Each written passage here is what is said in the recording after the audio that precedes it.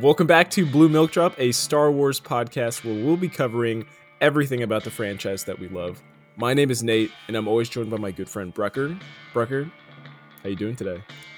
I'll give you the benefit of the doubt, being that you're not from around here. I'm doing well. So happy to talk about Chapter 6, the book of Boba Fett. I know. Dude, this one was crazy. This one is absolutely crazy. But before we get into it, let me plug our social media real quick. So if you are a listener or you're not a listener or you just want to support us, go ahead and follow us at Blue Milk Drop on Instagram, Twitter, TikTok, and YouTube. Still not active on TikTok and YouTube yet, but we're getting there. But go ahead and leave us a 5-star review on Apple Podcasts and Spotify. We would greatly appreciate it. And yeah, Brucker, what you got to say? Yes, we would greatly appreciate that. And thank you, everybody that has been interacting with us. This has been a buzzy week for us. I want to shout out Wolf City Gaming for, we're having fun conversations about this. And I want to shout out the All Bros podcast, really fun podcast. I've been on there a couple of times. Caleb and Jonathan are really solid dudes. And if you like movies, go check them out. They cover movies of every genre. But I saw that you and Caleb have been going back and forth on the Instagram. Yeah, I thought I didn't know who he thought he was talking to, but you were talking to me the whole time. And it just kind of cracked me up because I'm just like, this guy, I think he's talking to Brucker because I don't know. We've met maybe once before, but I never did establish who was messaging. So yeah, thanks for shouting. Thanks for talking to me and having good conversation and theorizing back and forth. I think that was a lot of fun. And maybe we'll bring up something from our discussion. Ooh. Now, I do want to emphasize I just had a weird mouth noise. I do want to emphasize that it's really nice when people do reach out and leave us nice reviews because it lets us know how we're doing. And we got our first written 5-star review on iTunes from a fellow that first tweeted at us on our Twitter at Blue Milk Drop. And he left us a very interesting... Who left it? Yeah, that's who left it. He left us a very interesting iTunes review. Nate, will you please read the transcript? Let me just first off say I love this guy. I saw you guys were messaging back and forth, and I was like, who is this guy? This guy's great. So this is from Rural Farm Boy, and his title is "Want a Sip of Some Blue Milk?" Question mark. That's great. And he's got like a Western theme to his social media, and I love it. He's from Missouri, I think. Missouri. I don't know. I'm just speculating. But the review reads, Nate and Brucker will give you a drop by drop. These drops are more like a gush. You're going to want to listen up here. If they're in my playlist, it's recommended to get them in yours. Said by me, Rural Farm Boy. Thank you, Rural Farm Boy. I love that, dude. Y'all's interactions. And I was looking at his Twitter, and he was shouting at a lot of people that day, and I found some new Star Wars podcasts for myself. It was great. Yeah, it's a very fun community, so please let us know how you think we're doing and share us with friends. That's the best way to grow the podcast. Mm-hmm. Yeah, so thank you guys. But we are here for the show, so on this show, we'll be geeking over Season 1, Chapter 6 of the Book of Boba Fett. Or The Mandalorian. I'm not really sure at this point. So this is how it's going to go. We'll be going over show details, initial reactions, things that stood out / bold predictions with a few humble brags, a little bit in there. We're maybe going to try to freestyle this finale, and we're going to give our Death Star episode rating and close out the show. So let us get into it. The title for this one was From the Desert Comes a Stranger. The release date was February 2nd, 2022. Official runtime about 47 minutes. Another long episode. Loved that. This one was written by Jon Favreau and Dave Filoni. So this is the first episode not solely written by Jon Favreau and his cronies. So Dave got involved. Dave killed it. Dave also directed this episode. And we got so many stars. We got Timothy Olyphant, Pedro Pascal, Corey Burton, Jennifer Beals, Ming-Na Wen, a cameo by Tamura Morrison. You son of a gun. Rosario Dawson, and Mark Hamill. What? And George Hamilton. Sure. We got to give the actual stand-in actor credit. George Hamilton is the actor who's being CGI'd over for Mark Hamill. Okay, that makes sense. Why didn't they bring back Max Lloyd Jones for that? Because I know he did it for the last one, but whatever, it's irrelevant. He was in the previous episode. That's fine. But so here is a little episode summary just to kind of catch you up to speed. Our story begins with blown kisses from Dave Filoni in the form of Luke training Grogu with callbacks to Yoda training Luke. As this occurs, Mando is faced with the tough decision of disrupting Grogu's Jedi training by seeing him or leaving him be and potentially never seeing the child he once cared for again. In parallel, Grogu is given an ultimatum by Luke. Accept the Beskar chainmail gift from Mando and end his training, or receive the lightsaber of Yoda and be trained as a Jedi. On the other side of the galaxy, a familiar face, Cobb Vanth, is faced with a tough decision to fight a war, putting the town he's sworn to protect in the line of fire, or stand by and watch his town and planet become desecrated by crime and drugs. A threatening visit may have tipped the scales in favor of battle. So, boom. That's what happened. Initial reaction, Brucker. What do you think? This was such a fun episode. I thought it was really good. Dave Filoni does a pretty good job with directing. I thought that it was really good. I still think Bryce Dallas Howard is slightly better of a director, but actually no, not slightly. She is, but this was still really good. The Luke stuff was fascinating. I love that we got some more. Honestly, I'm shocked. I'm really am just more shocked and surprised that we got what we got from this episode, because while like the last episode, I did predict that Luke and Grogu would be coming back into this story. I didn't think it would be in this fashion. You know, like I thought that this whole interaction would have taken place off camera and maybe would have found out about it in the third season of Mandalorian. So I'm honestly surprised at what we got, but pleasantly surprised. Yeah. I will say this. I think this is the second live action show Dave Filoni's ever done, and he benefits from getting to use his like already established characters from his animated series in these shows. So like, I'm sure. I mean, for the people who are unfamiliar with those shows, they're just like, who are these people that we got to see? But at the same time, like for those longtime watchers, like this was a huge treat, and he really did get to benefit from all like the cameos and the Easter eggs that he was dropping all throughout this thing. So, man, but they set up so many possibilities. The whole time I was watching, I was like, what did we do to deserve this? Like, this is crazy. I was like losing my mind throughout the whole thing, and just like you just said, man, like you freaking called it with like the Jedi Temple, Luke, Ahsoka, Grogu, all them seeing the Jedi like in training. Could not believe it. Lost my mind. I was so impressed. And I wasn't expecting it at all. Like when you said it, I thought, I was like, man, that would be a nice treat, but if only. And then when it happened, yeah, it was so good. And I really want to give more credit for Dave Filoni, because this is now like the third quote medium of like storytelling or whatever that he's had to learn to adapt to, because he started out doing like 2D animation with the Avatar Airbender show on Nickelodeon, which is where George Lucas found him.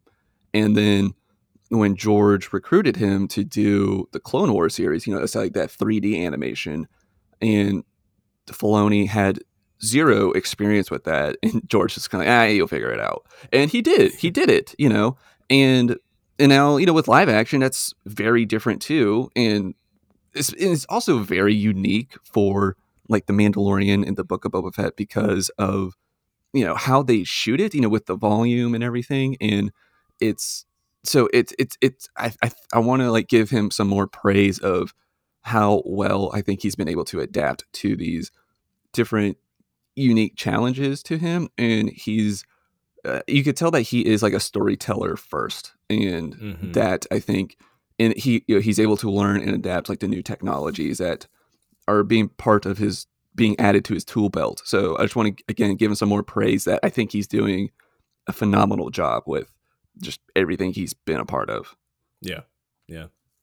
Well put. And you can really tell. I mean, the man loves his westerns, and this was like the perfect episode for him to be doing this. And I could tell he's probably a fan of one of my favorite trilogies. It's called the Dollars Trilogy, and there's a character that he brings back who is inspired by the villain in The Good, the Bad, and the Ugly. Specifically, his name's Angel Eyes. But I guess we'll kind of get into that later on. Once we talk about all these different points, but let's get into like what stuck out in our bold predictions and such, because I mean there's a lot to cover, and I feel like this is going to be a pretty theory heavy episode. But we'll give a lot of backstory. I don't want to just say names of people without not giving you a little history of who they are, because I don't want anybody to get lost. Yeah, I think people are starting to realize that you are like the in-house Star Wars like historian expert, because we did get a request in from Jasher of Podzilla asking if you could kind of help explain the character of Cod Bane a little bit for those that are unfamiliar. But when we get there, we'll I know you'll be able to do that. I got you. So I kind of want to start off with what we open up with on this on this episode, because this is like I mentioned how I was so surprised that we got Luke and Grogu already in this, but I was kind of more surprised that we got Cobb Vanth back in this, because I thought that was because I know we kind of speculated that, or I think you predicted that he would be able to come back. Yeah, and I was like, oh yeah, that would make sense. He's on Tatooine. But I was like, I don't know if they could get Timothy Oliphant to come back for that. But I was surprised, really, to see him back in this. He is killing it. I loved his line delivery for everything. Think it through. And like he seemed like a smart one. He was just cracking me up, like with his line deliveries. It was so funny, like especially when Mando comes back to his town. He sees the starfighter. He's like, "Is that a Naboo starfighter?" And it's like, "Where's your little guy?" "Oh, that's too bad." Like, I don't know. He was just cracking me up in like all the best ways, and it was pleasant to get that character back in the show. Did he make you feel like you're back home in Tennessee or something? Sounds like that was the case. It was honestly making me think of Once Upon a Time at Hollywood. Didn't think I'll mention that show, that movie twice in this season of Book of Boba Fett, because he's in that and he plays like a Western. And I know he also is in like an actual Western show, but I don't watch that. But I don't know. It was just a lot of fun. He was cracking me up in this. Yeah, he's a treat. He really is a treat.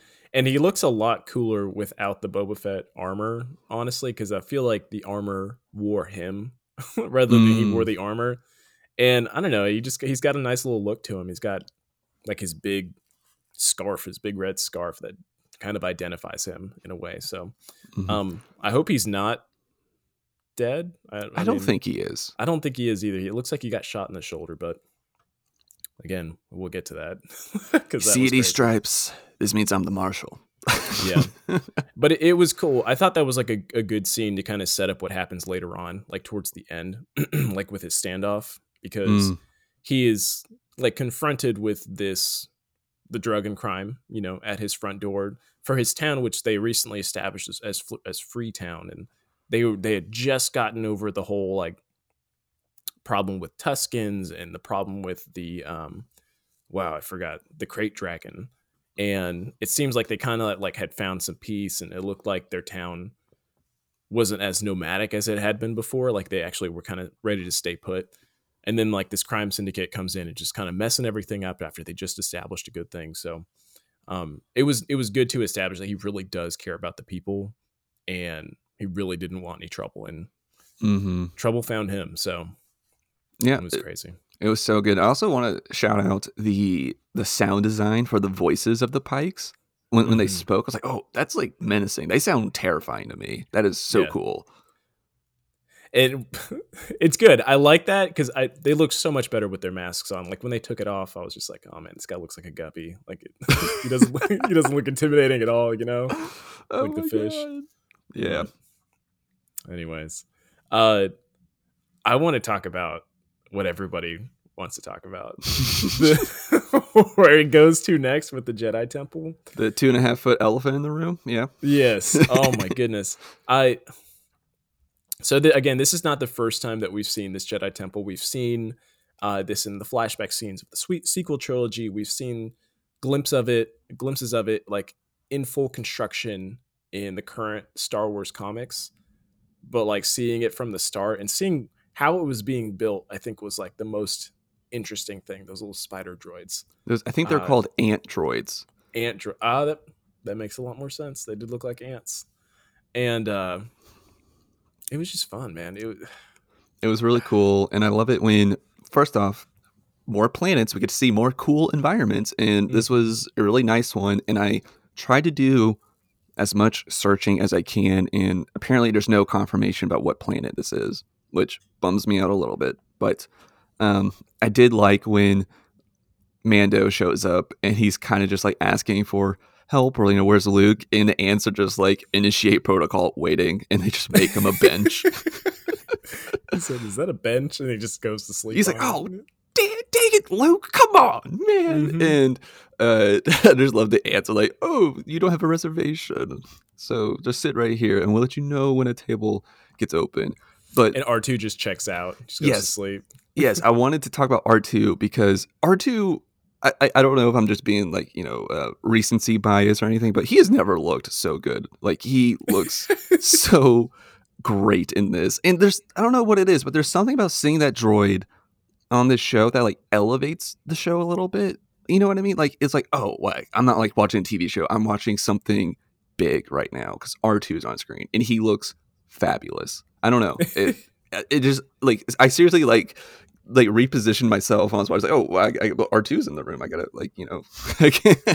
I don't know. I feel like straight. He is like some sort of like in-universe Star Wars celebrity, because if not for him, everybody would be dead. He always is the thing that saves the day, Mm-hmm. So he really is like big kahuna. Yeah. And have you seen that theory that like the whole Star Wars story is being told by R2? No, tell me. No, I mean, that's the story. I mean, that's it. Yeah, the whole thing is that like the whole like saga or whatever is being retold through the eyes of R2 because he's literally been through everything. And now he's even been through this part that we see. Dang, that makes sense. He really has seen everything. Mm-hmm. And that could make sense why he kind of like shuts down at the end, because he's just like, man, I got all these memories. Well, I was wondering with him shutting down, I was like, oh, like, is Luke already missing? Because, like in The Force Awakens, Luke goes, oh, I guess actually, never mind. Doesn't make any sense because Luke goes in exile because of the Jedi Temple thing. Never mind. But yeah, I don't know. It was cool. I loved seeing R2. This was super fantastic. And I loved somebody on Twitter or Instagram, I can't remember, shared a side-by-side picture of Mando and like the ant droids building the temple, and then the little cutscene we get from The Last Jedi with Luke kneeling next to R2 and the temple's destroyed and there's bodies everywhere. And it was a really cool parallel with seeing like where the ant droids were. They're now in the place of like corpses in the future. Oh. And it was like the beginning or like the construction and the destruction. It was very cool, like and kind of dark parallel seeing those two put together. So that was a lot of fun in a dark way. Yeah, that is interesting. That makes me want to go back to like some of the comic panels and see if they have like kind of the same parallels that you're talking about here, like like the in between established of it at its peak with all the Jedi and stuff training in front of it. Like, that would be interesting. I'm gonna take a look and not really follow up on that. It's really just gonna be for me. So I might say something if it's there. If it's not, just assume that it didn't happen. So I just love that we just admitted right there, like we can't make content out of everything. Sorry. But do you want to get to the training stuff? Yeah. You start us off. I thought that this was very cool that we got to see so much training in this. And Luke, it was really cool to see how mature Luke has gotten. I still feel like he has several like lessons to learn. Oh yeah. But I also feel like he has learned lessons. And it was really cool to see him make Grogu go through the similar training that he went through. I thought that was very cool. Like with the running through the woods, Mm-hmm. the just trying to like concentrate and meditate and like use the force to like levitate things while you are meditating, and which is like a lot of this echoed the stuff that we got on Dagobah with him. Yeah. And it was really cool just to see him, and also not just on Dagobah, but on the Falcon with old Ben Kenobi when he uses that remote droid Mm-hmm. too. I was like, oh, this is so cool. Like it is kind of like a highlight reel of what Luke has been through, but it was still fun to see him go, okay, well, this is the training that people need to go through, and Mm-hmm. have Grogu go through that. I thought that was it all made sense. Yeah, he also still did kind of seem like a guy who's kind of making it up as he goes. Like he hasn't really, Mm, he never really got his full training right, so he's just trying to like use what he knows and then fill in the gaps in between. Because he did seem still like kind of, I don't know, set in his ways, not really open to suggestion. It was more of this is the way, and you kind of got to follow it, right? mm, And I don't know, you could see it because I thought it was weird that he didn't let Grogu kind of walk on his own. Because I was like, is he impatient at this point? That's how I kind of viewed it, and I know it was him just kind of like helping them walk along as he like force lifted Grogu, you know, mm. That 5 feet was at a so time. cute though. Like It was adorable.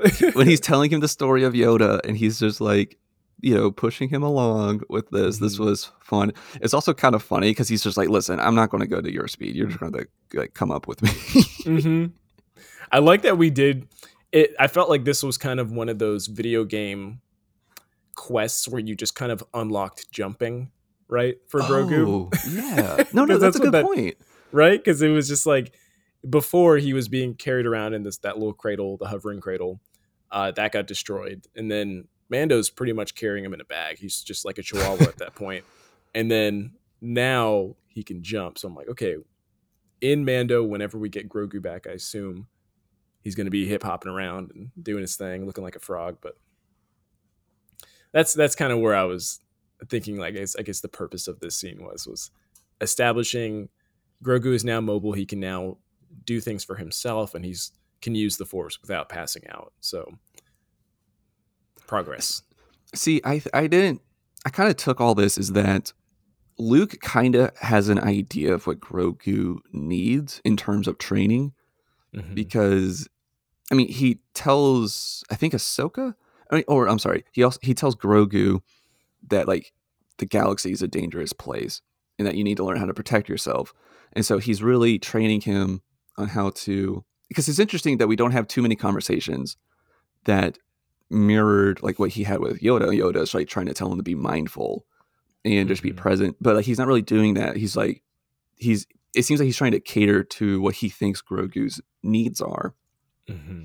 And we kind of see that he's kind of getting an idea of that when he's talking to Ahsoka, because Ahsoka's like kind of impressed with how far along Grogu has come, and Luke is like, well, he's not really learning new things from me. It's more of he's remembering his training. So I feel like he's kind of like, okay, I don't need to go over these lessons that he already knows. I just need to help him get there.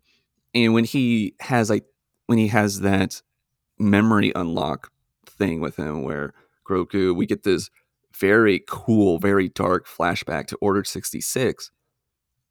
Luke, I mean, Luke doesn't really externally express that he saw the same thing that Grogu did because he kind of seemed a little too mellow after after Hmm. that. But I definitely think that he got that impression of what he went through, and that's why he's trying to protect him because he realizes how vulnerable he is. And Ooh, that's nice. so I think that's what Luke is doing. He's more catering to specific things that Grogu needs, not so much of trying to make him this wise Yoda like figure. And you're trying to be like, hey, you need to learn how to protect yourself. And we'll get to it when we get there. But so that's kind of like where I was at with this whole training thing, and it felt like Luke was again catering to what he felt like Grogu needed. See, that's where I'm glad you kind of came in here because I didn't really take that. I didn't have that take on that. It was more of just face value for me. But I mean, that makes complete sense. Like when you kind of think about it, because I don't know, I wasn't sure if Luke could see what Grogu had seen. Mm-hmm. There was no indication for me that had taken place. So I like your theory. I think all that makes sense. He was very casual about it because I don't know. I was just more thinking of this is them also establishing more storyline type of things. It was like, okay, so we're at Mando 3 is going to be flashbacks again, but instead of flashbacks about Mando's past as a child, we're going to get Grogu's past as a child, and I guess kind of probably how he changed hands throughout the galaxy and stuff. So that's good. I like that. Thank you, Brucker. Yeah, I mean, Always making those connections. yeah, I mean, at face value, that's what I got too. What you said at first, it wasn't until like the second time I saw it with like a new lens, Mm-hmm. and what I felt like Luke was trying to do here. And I think that's again because I think like Luke has internalized a lot of lessons that he went through with his training and everything, and what he wished he got out of it. And I think he's done a lot of meditating and studying on the failures of the Jedi because we definitely get that in the Last Jedi of how he talks about how the hubris of the Jedi is what made them fall, and he knows that because he's been doing his homework, and I could kind of already see where he's starting to implement some of those lessons here. I don't know if we want to get to this conversation now or later Yeah, about the let's get whole. into it. Yeah, Okay, go so ahead. like the choice that he's presenting Grogu, Mm-hmm. take the armor or take the lightsaber. You can't have both. And I saw so many people online were furious by this. And I'll admit, the first time I watched this, me and Kat, my fiance, when we were watching this, she was pissed at Luke. She goes, I can't believe Luke is making him choose. Mm-hmm. And I saw so many people say, well, Luke, you had attachments. I mean, when you're on Dagobah, you left your Literally. training to go save your friends. Yep. Um, your attachment to your father Vader is what brought him back to the light side. Well, it's kind of you're being a hypocrite here, Luke. And so here's my read on it after watching it twice now is that Luke has seen the failure of the Jedi. And the history of the Jedi, and correct me if I'm wrong, Nate, is that, they have taken, I don't want to say taken as in kidnapping, but they have recruited babies, like at a very young age, that are force sensitive, told their Mm-hmm. parents, like, hey, your child has a very special gift, but they need training. If you allow it, we can take them and train them, and there'll be something special, but you won't ever see them again, really. Yeah. Um, and because like even because babies don't have attachments yet, and that's why they want them so young. And this is the first time I've really realized that. And like even in the Phantom Menace, Anakin's 10 years old, and they say he's too old because he's already formed attachments like with his Mm-hmm. mother. And so here, I think Luke has internalized these lessons, and I think that Luke knows that like some attachments are okay, some aren't, and I feel like he's still struggling with that, to be honest. But Yeah. anyways, he has seen that the choice was made for the majority of the Jedi that failed, in that hubris Republic age. And so he doesn't want Grogu to be stolen of that. So he's letting Grogu decide his life. And he's giving him the same choice that Luke had. Because Luke chose to be a Jedi. Because if Yeah. he wanted to, he could have stayed with the rebellion and just stayed in the war. And he didn't have to literally leave the war to go to Dagobah, but he Mm-hmm. chose to. And I think because he made that choice, it solidified his lifestyle. And he wants to give Grogu the same option that he had. And as opposed to Anakin, yes, Anakin going to the Jedi freed him, but that's kind of been his theme. He's always been a slave. He was a slave on Tatooine. He was a slave to the Jedi Academy or Jedi Order, and he ended up being a slave to Palpatine and his passion. So he Mm-hmm. wanted to not make the same mistake with his first student and say, these are your two options, and I can't make it for you. And so that's where I'm coming from, that he's letting Grogu make his life decisions here and not forcing him into something. Yeah. Wow. What are your thoughts on that? I that was It just got me thinking. I'm just thinking about it the whole time. That was really well put. I still think that I hmm. I agree that that is like a huge improvement on like the Jedi philosophy of like allowing the student to have his choice of like how he wants his life to play out.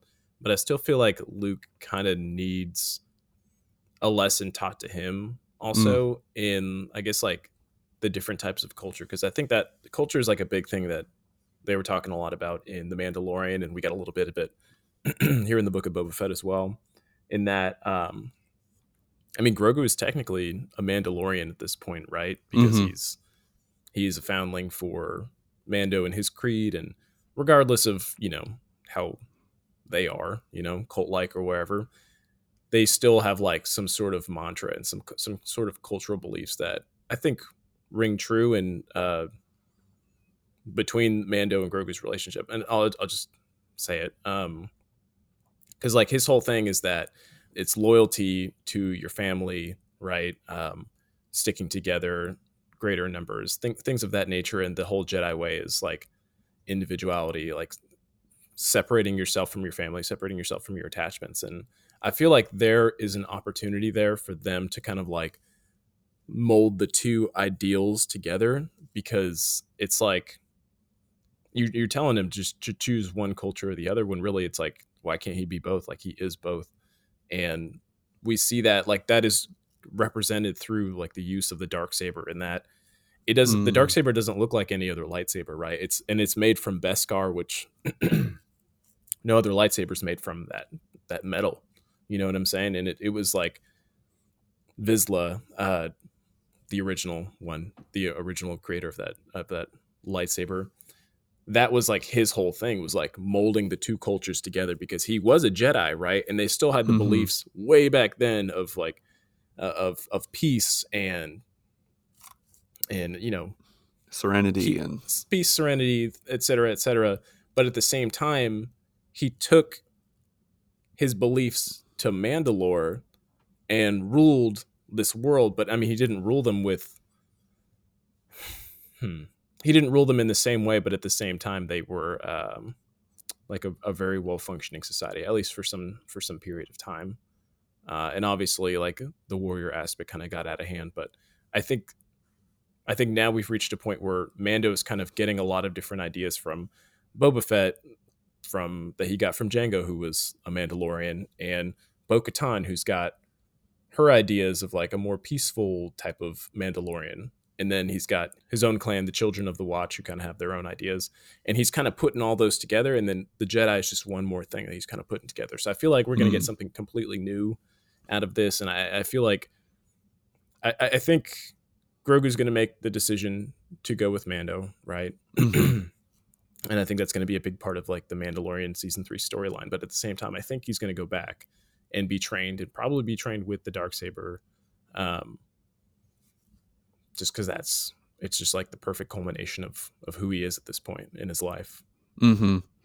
That was all disjointed, but I think No, I no, brought it I down. was following, and no, because I see what, because it seems like what you think like they're setting up for Grogu's character, that he is going to Hmm. be this like fulcrum in between these two cultures, and like where they could like blend again. Hmm. Um, and I think that that's a sound theory, and I buy into it honestly. I think that is something that they are going towards, and I guess like towards like the attachment thing for Luke, because I think that this is more of a, yes, he's wanting Grogu to make his own decisions, but I also think it's more of a test, because I think, as I said during my spiel, I think that Luke is still like buying, like it's okay to have like familial attachments, because I mean he takes in Ben Solo as a student who is his nephew, so like how can you, that's impossible for like that teacher Padawan relationship to not have any sort of attachment at all.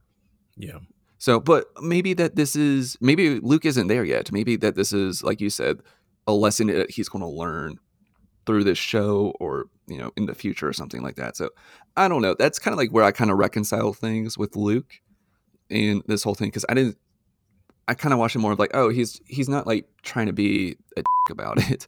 He's just more of, Hmm. hey, this is a serious decision, and I I can't make it for you.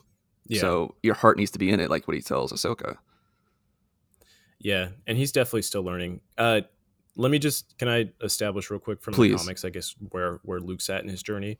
So, a little going back a little bit. So between episode 5 and episode 6 of the original trilogy of Star Wars, not of Book of Boba Fett, Luke sets off on a journey to learn more about himself and Anakin Skywalker.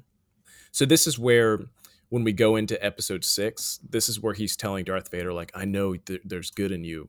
It's not because he just assumes there's good in him because he was a Jedi at some point. It's because between episodes 5 and 6, he met Jedi for like that survived Order 66 who have been in hiding, and he's Oh, like whoa. learning things about them and like how they feel about the Jedi Order. And they're also like, oh yeah, I recognize your name. I knew a guy with that name once.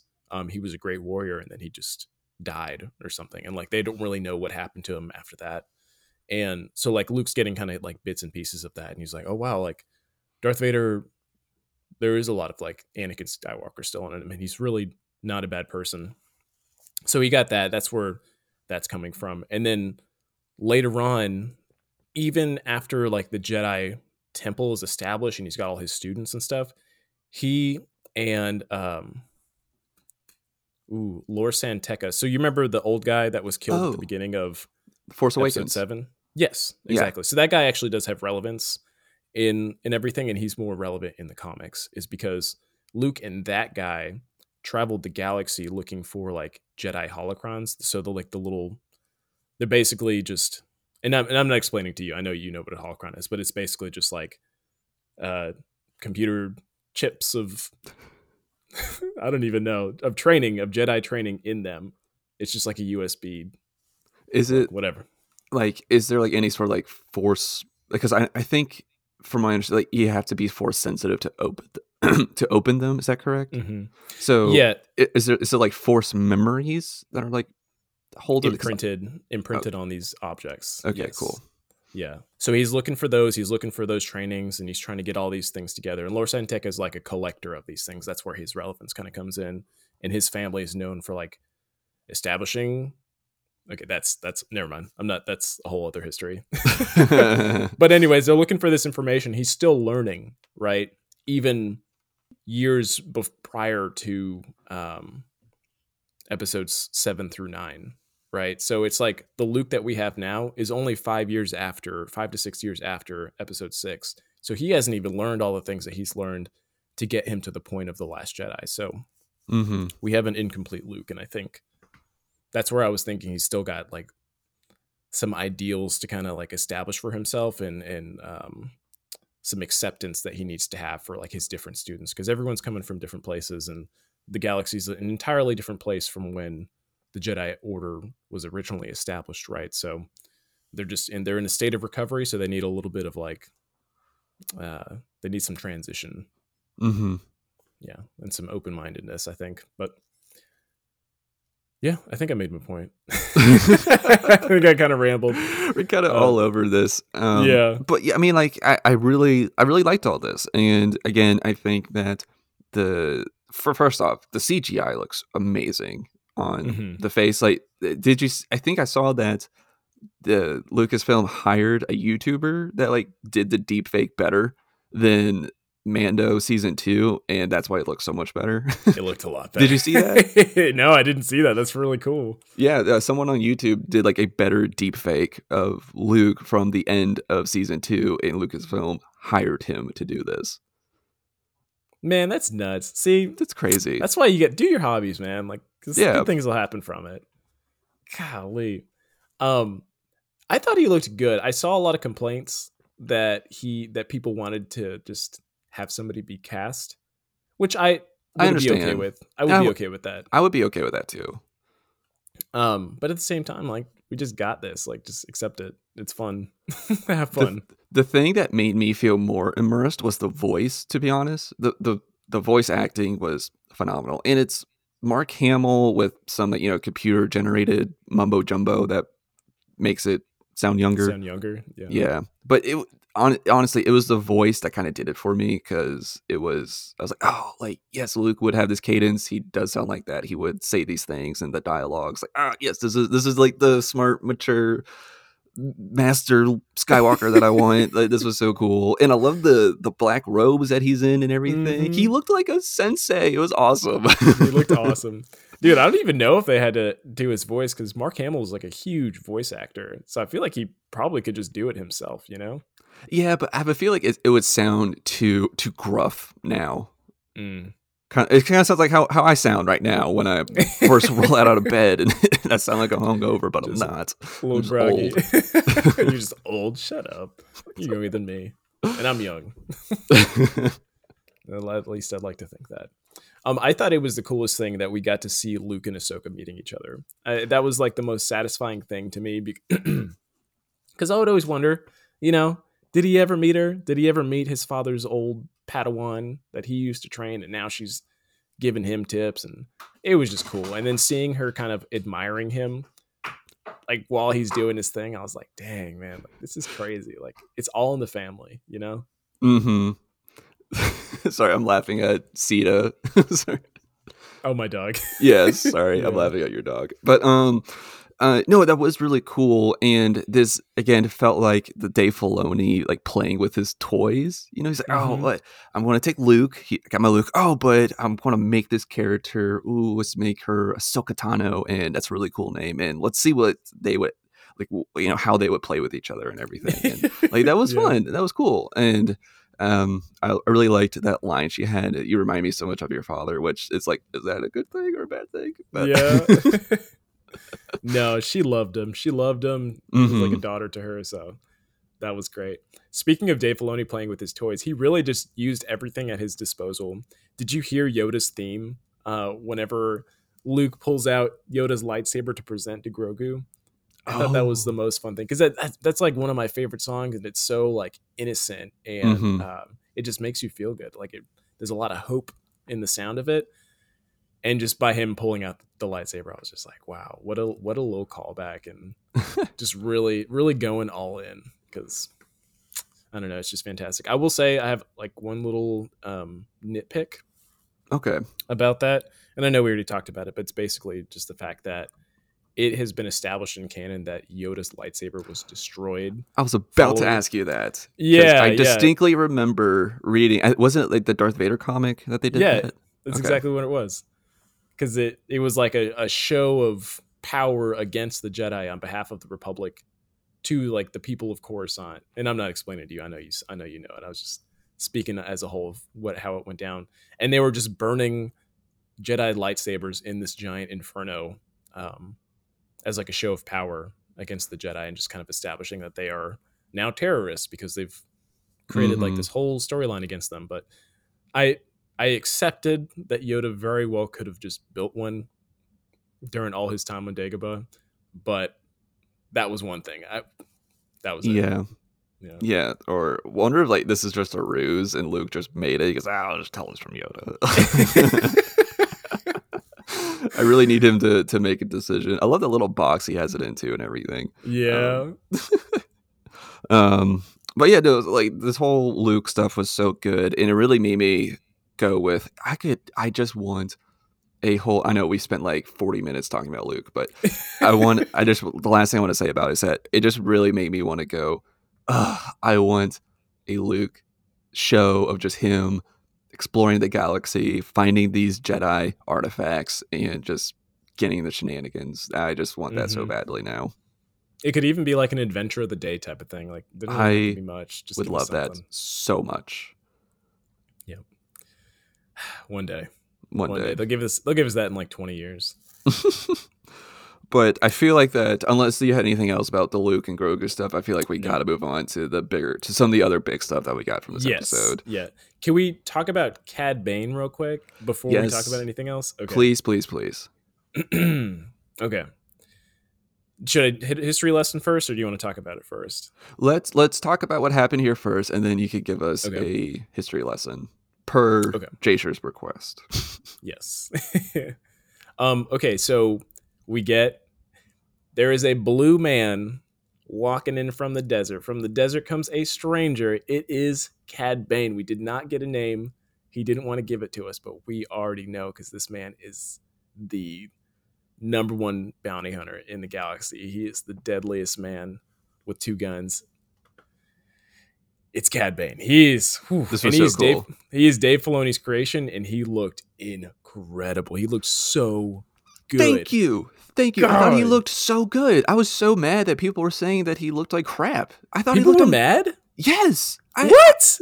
He looked amazing. I thought the teeth and the eyes. It was so good. He was very disturbing to look at. He was very disturbing to look at. And again, the voice was menacing. I love it. Yes, yeah, and they used the same voice actor from the Clone Wars and the Bad Batch that he was in. So cool, man. Oh my god. So this character himself, he is modeled after Angel Eyes. He is the villain in The Good, the Bad, and the Ugly. I already said that, but they had this shot of him, this close-up shot of Cad Bane, where you just see like the brim of his hat. It's really close in his eyes, and he's got like this snarl on his mouth. And that was the same exact shot that they did for Angel Eyes in The Good, the Bad, and the Ugly when his character is first established. So their entry was the exact same, like the desert, guys walking in, and it's just like, there's something about that guy that I don't trust. And everything was mirrored.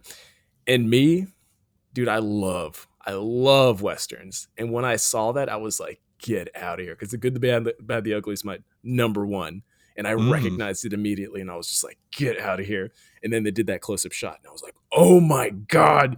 Dave Filoni, you killed it, man. You got me. This episode's a yes. This episode's a yes. Yes. Oh my God. I had to say that. I had to, because it just made me feel good. Warm and fuzzy. Yes, and I like you said, I love his entry with the heat waves coming up from the ground, and it's also so scary because it's mysterious. Because it's like, how did he get here? Did he just walk all the way here? Wait, where's he going? You know, and it's I love it. God, man, let's God, what a crazy! And he kills those guys. He killed that dude. He was so quick, man. Anyways, and hold on. Before I go into the history of it, can we just talk about our intro music? Because when I made that, I made it with the thought that surely we'd get some sort of gun standoff. And we freaking got it, man. Oh my goodness. Let's go. Yes. In case people don't know, Nate made the intro and outro music, which is fantastic. Yeah.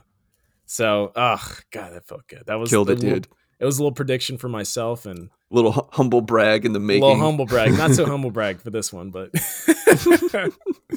we'll see. I'm looking forward to making more intro music in the future. Anyways, Cad Bane history lesson. So Cad has been a bounty hunter for a very long time. He is like 70 years old at this point. He worked for the Separatists, aka the bad guys from the prequel trilogy, and he worked directly for the Sith, specifically Darth Sidious, and he also worked alongside Darth Maul at one point. So he's got some history. He was trained by Jango Fett. So this is crazy. Which is Boba Fett's dad, for anybody who didn't recognize the name. So at the beginning of his bounty hunter career, that's when he was trained. So when Jango Fett died, Cad Bane is now the de facto #1 bounty hunter in the galaxy. And it was super close before, and the second Jango was gone, he is #1. So that is who he is. He is the contract killer. He is your guy. You want somebody dead? He's going to do it. His specialty, Jedi. Like, that is his bread and butter, and that was like super messed up. So you're probably wondering about those little like pumps coming out of his face. These are breathing tubes. He can remove them. He's not reliant on them, but he has them to protect himself against force chokes. That's it. Oh, yeah, that's bad. Whoa. Yeah. So his whole getup, all his weapons, everything is made to counter that of fighting Jedi, which can be said the same for like the Mandalorians, but his is more like he just looks way cooler doing it, I think. I mean, he doesn't have any armor or anything, you know. He just he trusts his guns. So just a little bit of history between Cad Bane and Boba Fett. They have bad blood. They do not like each other. Because one, Boba is upset that his dad's dead, right? And that Cad Bane is now the #1, and Boba's like, I'm the clone of my dad. Like, I should be number one. So in their youth, they used to do jobs together. And this was a deleted scene now. But in a deleted scene after one of the jobs, some things went sour. And Boba Fett and Cad Bane had a standoff where they both shoot each other in the head. And that scene was meant to establish that the dent in Boba Fett's helmet came from Cad Bane. His Get gun was able out. to, yeah. So that's where that history of that was from. And so we assume Cad Bane dies, but again, this is a deleted scene. Like, they never actually like made this canon. But later on, we see Cad Bane in the Bad Batch animated series, and his hat flies off, and he's now got a metal plate on his forehead in the same spot that Boba Fett shot him in the head. So it is implied that that standoff did happen, and that he did recover from it because he's got that metal plate. So now, like years in the future, the fact that they hired Cad Bane to go up against Boba Fett, we're going to get some crazy interactions between the two of them because they hate each other with a passion. Ooh. And it's going to be perfect. Oh man, this is wow. Speaking again to how deadly Cad Bane was, here is an example of the Jedi he has fought. He has fought Ahsoka and won. He fought Anakin and won. He fought Obi-Wan Kenobi and another Jedi and got away. And he did some damage on the way out. So like this man knows what he's doing. And I wanted to establish this little tidbit real quick, just for because it supports a theory I have later on. But on multiple occasions, he was hired by Darth Sidious to either kidnap Jedi children or steal information from the Jedi Temple that contained information to where the known Force-sensitive children in the galaxy can be found. So that is his thing. He also kidnaps children. It's crazy, dude. The inclusion of him, the fact that he's a bad man. That's who he is. Dang. So this is, I now just have like so many theories about him in the show now. Mm-hmm. Because you know how we talked about, who hired Fennec? Like what was like Fennec doing? I wonder if they have any sort of connections now. Fennec and Cad Bane? Yeah. They have fought each other. Oh, really? They have, yeah, in the Bad Batch animated series. So they both were set off to get Omega.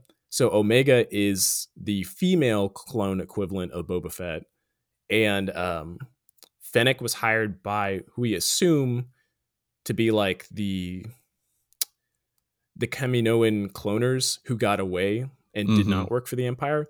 Fennec was hired by them to get Omega to bring her back to the cloners. Cad Bane was hired by like the cloners who went with the Empire to get her. So, and they have tussled in the past. So they also have a history. So there's a lot of dynamics going on. Wow, dude. Mm-hmm. Oh my goodness. This is crazy. That was, I mean, I've said before, I've seen like a peppering of the Clone Wars. I haven't seen every single episode, but I have seen episodes with Cad Bane, and I knew how much of a badass he was, but I didn't know all of that history that you just mentioned. That is insane. Yeah, he's nuts. So him being here, we're gonna get some crazy stuff. So this is probably what Robert Rodriguez was referring to when he was saying like this series is gonna go nuts because the final episode's just gonna be one big showdown. But oof. It bugs me so much though that him and Mando just missed crossing paths by moments. Yeah. It makes me so angry. not like I'm like legitimately mad at the writing. I'm not, but just because like, oh, he could have helped Cobb Vanth with this and everything, and it just it's just what if he should have been there to help them? Yeah, but his stupid little deputy screwed it all up. Cobb Vanth's stupid little deputy. That guy was annoying. Just go away. He was. But didn't he look super familiar? I couldn't really place it, but I feel like I've seen that actor in something. He did. He looked like I don't know. I can't put a name to the face, but he looked like a guy who I've seen in a lot of like comedies, like American Pie or something. I don't even know. Who knows? Stifler. No, he does not look like Stifler. No, I know he doesn't. But so anyways, yes, this was all super cool. And thank you for giving that little history lesson. Yes, and I'm glad I could provide my knowledge in some way. That's About. what my teacher says after every lesson. I'm glad I could provide my knowledge. And this is the temple in which you learn. Oh my goodness. Yeah. So was there anything else here you want to talk about? Because I was kind of thinking about getting to the sanctuary. I did. I had a theory. Please share. Let me go off real quick. So this is going back to whenever you talked about Luke unlocking Grogu's Order 66 flashback. Mm-hmm. Okay, so this is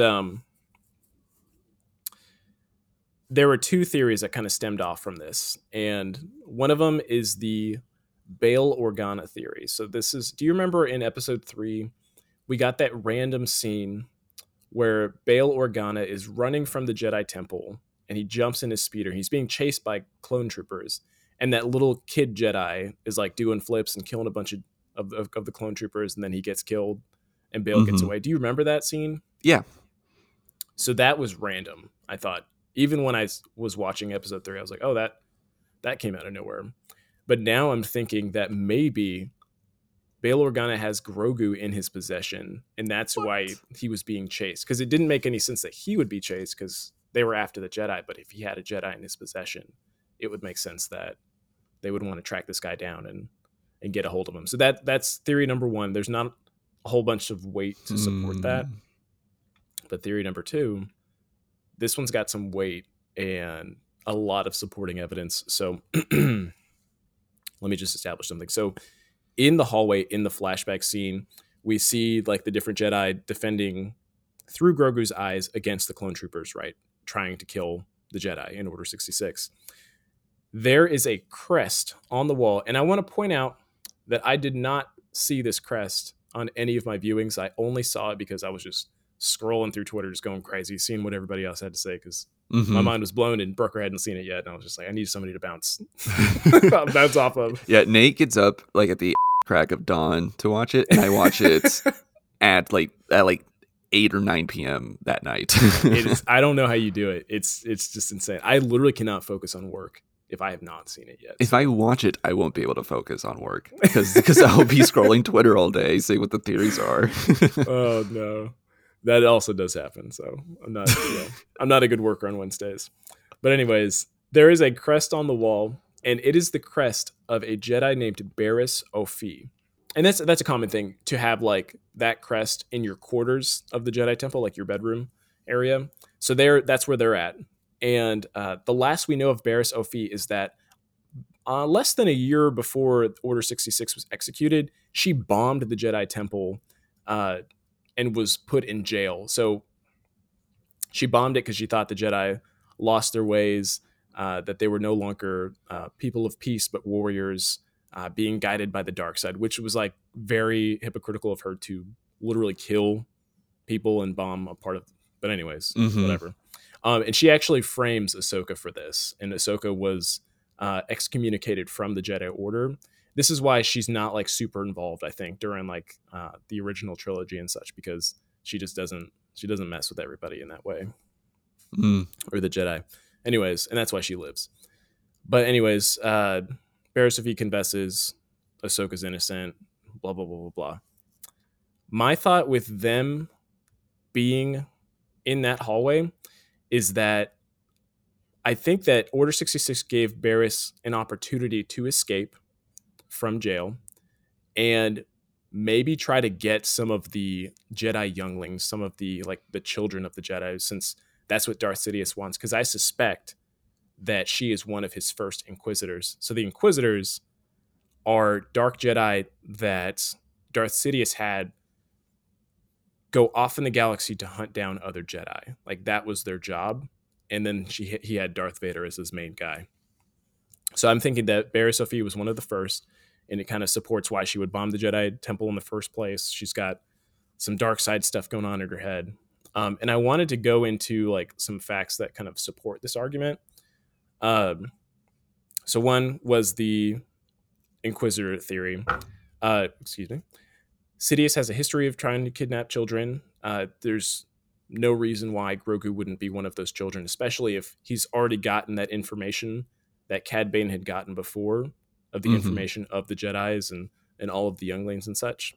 Um, and then going into like Mando's season 1 and 2, we see Grogu tapping into the dark side. So I'm wondering if he did get kidnapped by the Emperor, was trained in the dark at some point, and this is where we see him like using the things that he learned. And Oh. yeah, and maybe it was like suppressed at some point to make him forget that he was ever part of the dark side, but Luke just unlocked something, and I think we're going to get a little bit of like tidbits about that, which is why they brought back Luke in the first place. Ooh, Um, that'll be super interesting. right? And then whenever the whole reason we have Grogu is because the Empire wanted bounty hunters to like reobtain them for him or obtain him for him. So like they clearly have an idea of who Grogu is. So clearly they have some information on him. And he's easily tracked by those like tracking fobs. So I assume those work through like DNA. So they probably have had his information in like some sort of database, and they're just reclaiming all the things that they lost at some point. That is the best theory I've heard, by the way, for how the tracking fobs work. Right? It makes sense. It tracks. And so Barriss Sophie's crest apparently had its own Wikipedia page, so the Wikipedia for Star Wars, but it has reportedly been deleted after all this went down. So, Ooh. ooh. And just like another like random, not even a fact, but just like a proposition is that Barriss Sophie, because of how she tried to frame Ahsoka for her crimes in the past, she would be the perfect direct antagonist and equal in terms of like combat for Ahsoka in her own show later on. So That is. this is where I'm just like, whoa, Oh this my all makes goodness. sense. It all makes sense, you know? The signs are there, the clues, man. Yeah. Tinfoil hat off. Okay, now we can talk about other things, but I just had to get that out there because it was Thank you just, for that. Oh my yeah, goodness. it's been weighing heavy. Dude, this is a big episode. Wow. It is. This is there's so much. I think we just broke an hour. We just broke an hour at this point. So Yeah, there's so much to unpack here. Wow. I hope that we get more Order 66 flashbacks, by the way. Just saying, that was cool. I hope we get more of it. Yeah. I did want to get to the sanctuary part Okay. of this and where the Pikes bomb it. Interesting. It sucks that I think now that Jessica Biel's character is now gone, because I felt like she was super underutilized. But I did see that people were talking about how Max Rebo was not spotted in there, so Max Rebo should still be alive, thank goodness. But I don't really get what the Pikes are doing by that, because I don't know how like she opposes, like I don't understand what sort of barrier the sanctuary like has for them just running drugs through it. It's like I would have expected more of like a direct attack on Boba Fett. So I didn't really get that. Did this make sense to you? No, I don't actually know that I even thought about it, if I'm being honest. I was thinking about it, literally everything else, and that scene just kind of happened for me. No, wow, okay. Now that you're bringing it up, I'm like, yeah, that actually doesn't make any sense at all. And what it doesn't. What do you suspect? Nothing. I think that it just doesn't track with, because it feels like they want to be under the radar, and they just want, hey, just let us run our drugs. Just don't worry about it. So I don't know like why. I just don't know. If somebody has an idea to this, please like message us on Instagram. Okay, this is a off the top of my head kind of BS theory that doesn't really support anything. Maybe this is them kind of stirring the pot with the existing crime families in Mos Espa to kind of get them involved in everything. And obviously they're going to try to get involved with the most powerful people. And despite their folks getting bombed, they're probably going to side with whoever's going to benefit them the most, which could be the Pikes at some point, maybe, or I don't know. Because now that I'm thinking about it, it just seems kind of dumb. Because when Cad Bane just shot up Freetown, and now surely those people are going to get involved. surely Boba Fett's going to recruit the Tuscans to fight on his side. By bombing the sanctuary and killing a lot of like the crime family people that are there, it would make sense for them to like want to fight with Boba Fett against the Pikes. So it just seemed like a stupid way to stir the pot, but I don't know. Yeah. I really can't put my finger on it. Yeah, I don't know if they're just trying to cause like just literally just be terrorists and literally just bring forth fear and disruption in Tatooine, but I don't know. I found it kind of out of left field. Yeah. I don't know We'll see how because that evolves. yeah. So we'll see. We'll see what happens with all of the. I can't believe there's only one more episode. Seriously, I know.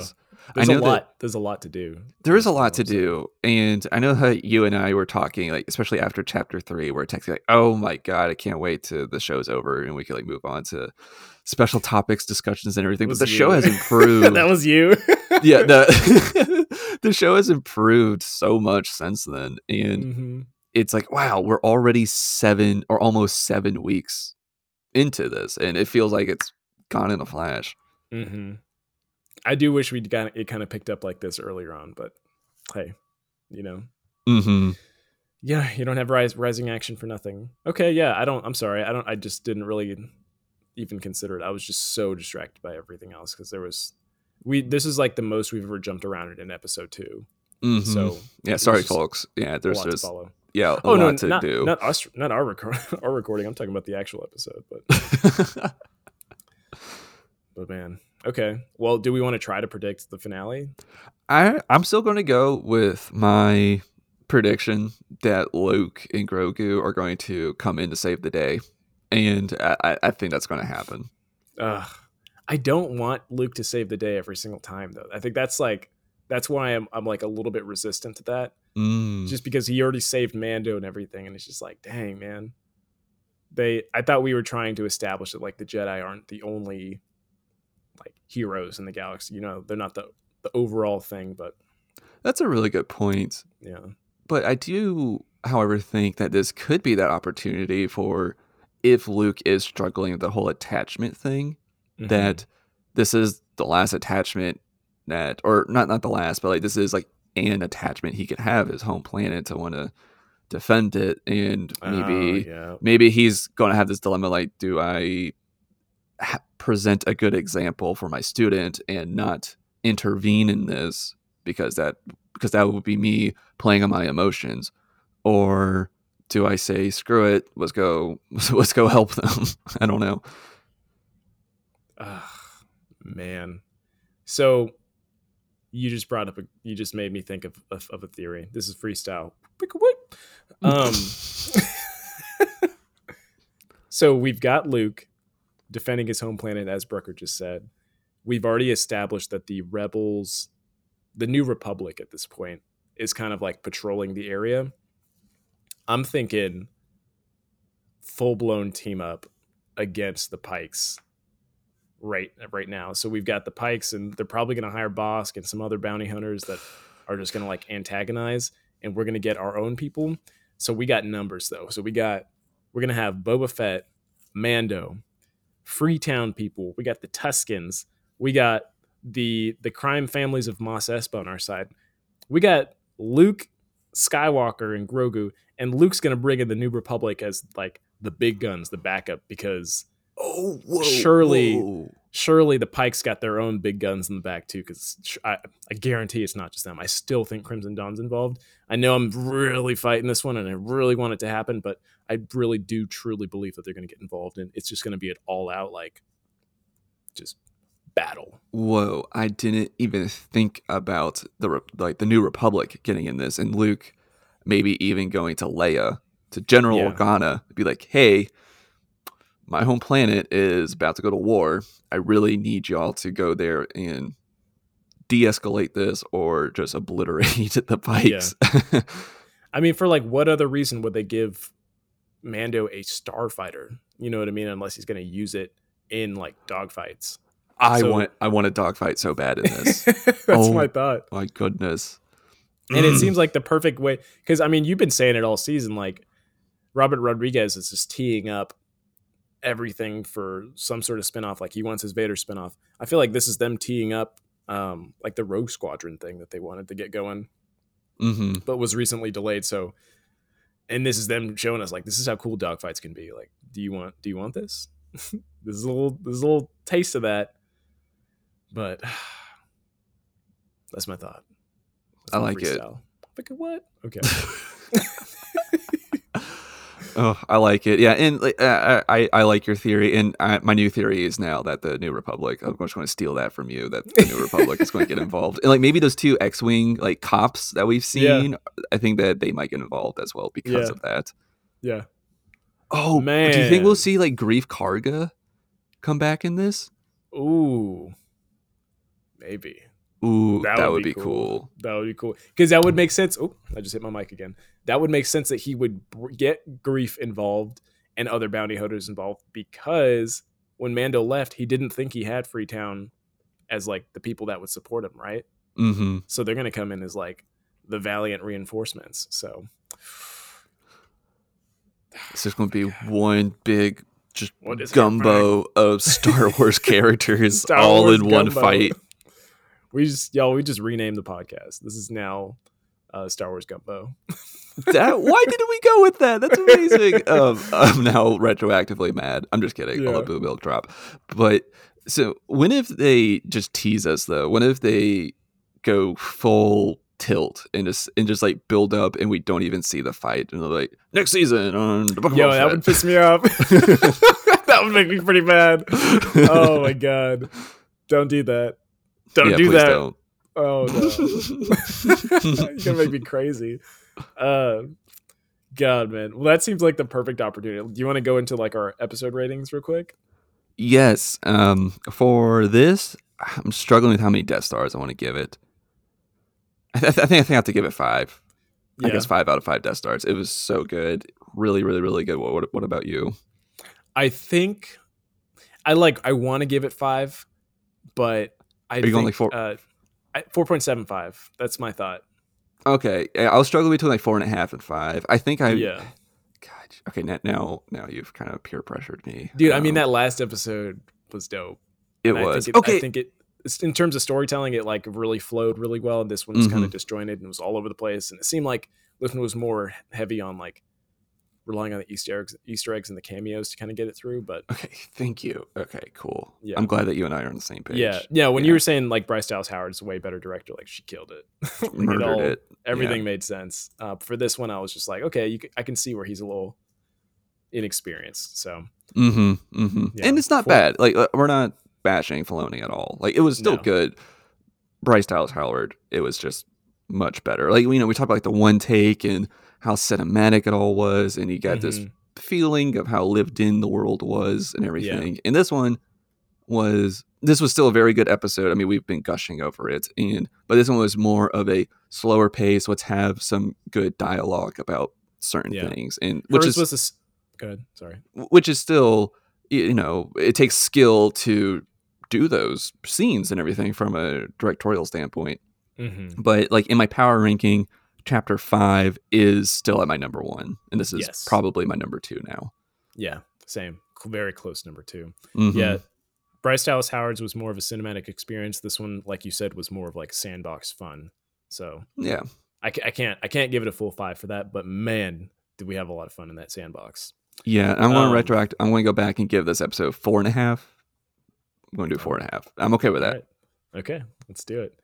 All right, I think that finishes up the show. Brucker, you want to go ahead and close us out? Yes, thank you so much for listening to this extended episode of Blue Milk Drop.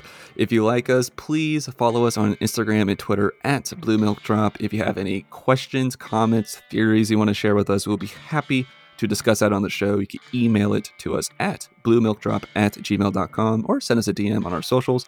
Please tag us in your Instagram stories and on Twitter. Let us know you're listening. Rate us 5 stars on iTunes and Spotify. Share us with friends. That is the best way to grow this show. And we will see you next time for Chapter 7, the finale of the Book of Boba Fett. Be careful where you stick your nose. Think it through. Bye, guys. Bye.